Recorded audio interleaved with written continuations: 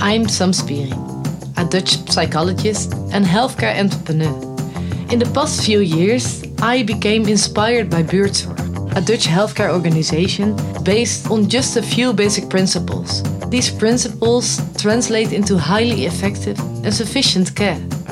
I traveled to the south of France to speak with Thijs de Blok of Buurtzorg International. This is the Principles of Buurtzorg. Welcome to the podcast.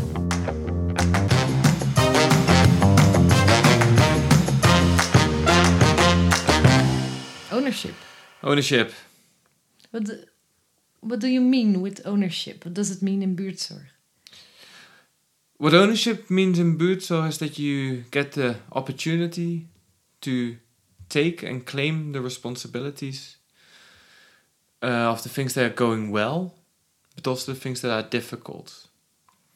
So if you have ownership as an individual, you can take ownership for the care process without the interference of a manager, supervisor, superior in this process. Which means you get to do the things that you think are important. You get to decide what is quality. Yeah.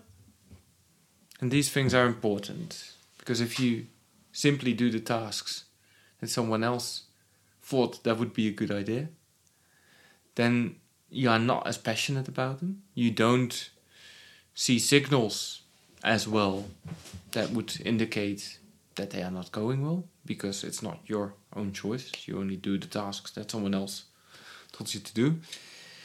And for the team perspective, the ownership is that they act like a small business. So they are completely responsible from the start to the end of care.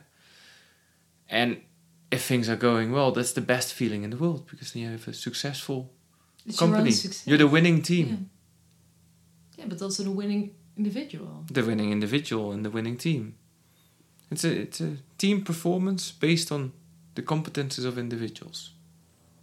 But I think in the Netherlands, at least, it's a big problem that people don't feel ownership in their work. Yeah, I think it's a problem in everywhere. Care, yeah. But I think in care it's quite easy to achieve. Okay. Education has the same problems?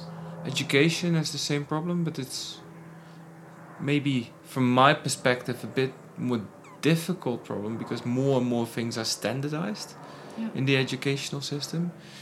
If you work in care, it's a lot of one-on-one. So then it should be, in my eyes, the logical sense that you also, if you say this person is qualified to take care of another individual, whether it's from a point of a family member of the recipient of the care or from a governmental or health insurance perspective, we have decided that this person is equipped enough to take care of another person. Yeah. What is then the difference to then decide, but we don't want this person to decide what is needed to take care of this other person? I think they automatically sort of go hand in hand. Yeah. So it's and within Buurtzorg we really, ownership is one of the strongholders of the concept. It also has a lot of work to control everybody. To not have ownership. To not have ownership. You need to have managers and supervisors. It sounds horrible. It's a lot of work, yeah. But why do you think people find it so difficult to give people their own ownership? What is happening there? Yeah, but if you have your own company and you feel responsible for this company, you also want people to act and move with the same principles and the same vision and the same motivation as you do. So a natural reflex is then to say, well, I'd like to control this person on how I should see fit to do this. It's difficult to take your hands off something that you are yourself so passionate about. Yeah. So it's one step. The other part is that as an employer, as an organization, you carry the responsibility for the mistakes or faults that may happen. So by creating policy notes, you think you're limiting the possibility of mistakes, of errors. But that's not true. It's never proven that this is actually preventing any errors. It's just that you know more in which direction they have happened. But yeah, and this is coming back to the educational standard that we spoke about in the last episode.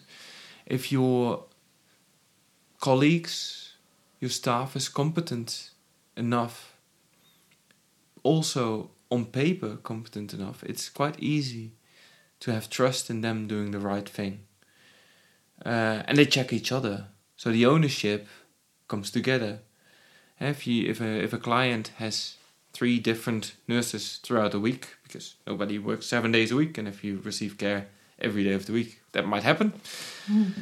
Then you have a reference, and you get to talk to the other members. And if then a client says, well, this other colleague is not doing his or her job as well as you do it, then you're self-governancing as a team, and you take ownership in the governance that you have within the team. So it becomes a sort of ecosystem. Yeah. And I think if you look at children also like ownership. I had the same idea. So it's a natural thing. And I think a lot of us get taught in the educational system to let go of our ownership, and that you're nothing but a cog in the machine to keep the clock ticking. Yeah. And I think that's not natural. No. Is it... are there challenges in Buurtzorg to keep the ownership alive? Do you have to be... what I mean is, do you have to be aware of this part? From an organizational level, not really. It's on the large scale, it goes quite automatic. It's that embedded in our vision that I don't think it's a problem. On a micro level, yeah, it can be. If you have one individual in a team that's quite bossy, I think you always can take the ownership from the other people away. Yeah, I think you always have people who want to control other people, depending on how they're raised or something. Yeah, to be the boss. So how do you? Well, not manage it. You don't manage, but how do you talk about it? Well, that's the answer. Maybe you just talk about it. No, but how? With what language? How do you confront each other with the things you may not be completely aware of yourself that you do it? Because a lot of people that tell their colleagues what to do don't do it because they want to be perceived bossy. Yeah. They do it because they want to do the right thing, and in their eyes it's the right thing. It's the perception of the other person that makes it a bossy thing, yeah. Bossy thing. But you can ask the help from a coach within Buurtzorg. So if you... First, you should always try to speak to your colleague. But if it's a behavioral pattern, it's for both sides not easy to change. It's not difficult. And sometimes you need a neutral party in the conversation. How do I find the things that you do, and how do you perceive my behavior? And it's sometimes needed that the neutral person sits in on this and to solve it. And because after in the next episode we speak about leadership. Leadership, yeah. And there are natural leaders, and there are natural followers, or people that like to follow. So also with ownership, you shouldn't force an unhealthy amount for an individual of ownership on someone if it's not perceived positive. Yeah. And some people enjoy the ownership a bit more than others. So it's to make each other feel comfortable is better. It makes me kind of think of raising a child. Yeah. It's how you should or want to raise a child, right? Just let it discover on its own and let it make mistakes. Yeah, but that's what the Buurtzorg team does. To learn from the mistakes that you do, or from the way of organizing, or from the way. Yeah, maybe you shouldn't call it mistakes. No, it's a learning process. It's a learning curve. People take ownership. But the curve only exists when there's good and bad experiences. Yeah. So otherwise, it's just a straight line up. It's not a curve. No. No. So in that way, it's and that's what the importance also is with what I mentioned in the previous episode with the data. Let the teams make their own experience and let the teams make their own mistakes. Because if they make a mistake and they learn from it, from their own experience, the chance of it happening again is a lot slimmer if you've only been instructed by someone to say, don't do this, don't make that mistake. Talking about this, do you see a difference in the oldest Buurtzorg teams and in new beginning teams? Yeah, there are differences. Also, with teams that have existed for a long time, but now we've existed for 15 years. So there's a lot of teams where the average age is coming quite close to 65, the retirement age for a lot of people in the Netherlands. And then a lot of young people come into the team with different principles. They weren't part of the history. They never had to go through the struggle of having to fight for the right to work in this way. The protests from the 80s and the 90s. Yes. Most of them weren't even born yet. No, they didn't. So, do they know what it means to work in a different environment? And that's sometimes they take it a bit for granted. And it's not me who thinks that, but it can definitely be perceived that way by the older nurses. Yeah. You didn't fight for this struggle, so therefore you don't know my pain, and therefore you have to treat it with respect. Yeah. It can create some difficulties, but it's healthy. So again, it's right to find the balance, because a lot of students that come straight out of nursing school, they know a lot of different intervention techniques that didn't exist. New ones also. New ones. Yeah. New technology.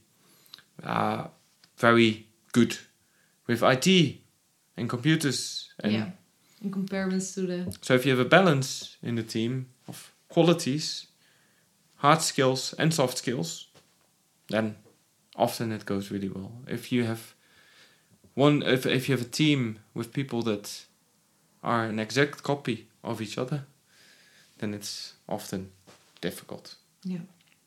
Most people aren't copies of each other. Most people aren't copies of each other, no. But in traditional organizations, some organizations would like them to be copies of each other. If you only have one type of people to deal with, and you're an HR manager, makes your job a lot easier. Yeah, easy, boring, but easy. Yeah. Is this aspect of ownership, is it the same in all cultures? No, there's a great overlap. The enjoyment of ownership is perceived different in various cultures. So if you look at more hierarchical countries, Japan, China, mostly Asian countries, but also certain subgroups in the United States, the not having ownership and the appearance of a strong leader it's got a comforting feeling around it, because people are prevented from making decisions, and therefore they can't make errors or faults. I think in Holland is another extreme, where people are very direct, and if they've been told what to do, they will almost automatically do the opposite. No, I'm not gonna do it. No. So yeah, there's definitely and also it's got both good and bad things to it.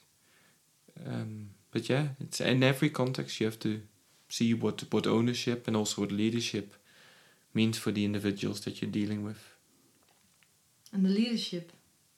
The leadership is next. Yes. Yeah. Really interested in that one. I think a lot of people are interested in it's kind of a popular thing, right? Leadership. There are a lot of leadership courses all around the world. Masterclasses. Yeah. Trainings. How to become a good leader. Everyone should be a leader. I'm wondering what you think about leadership. Let's talk about it next episode. Next episode. Thank you.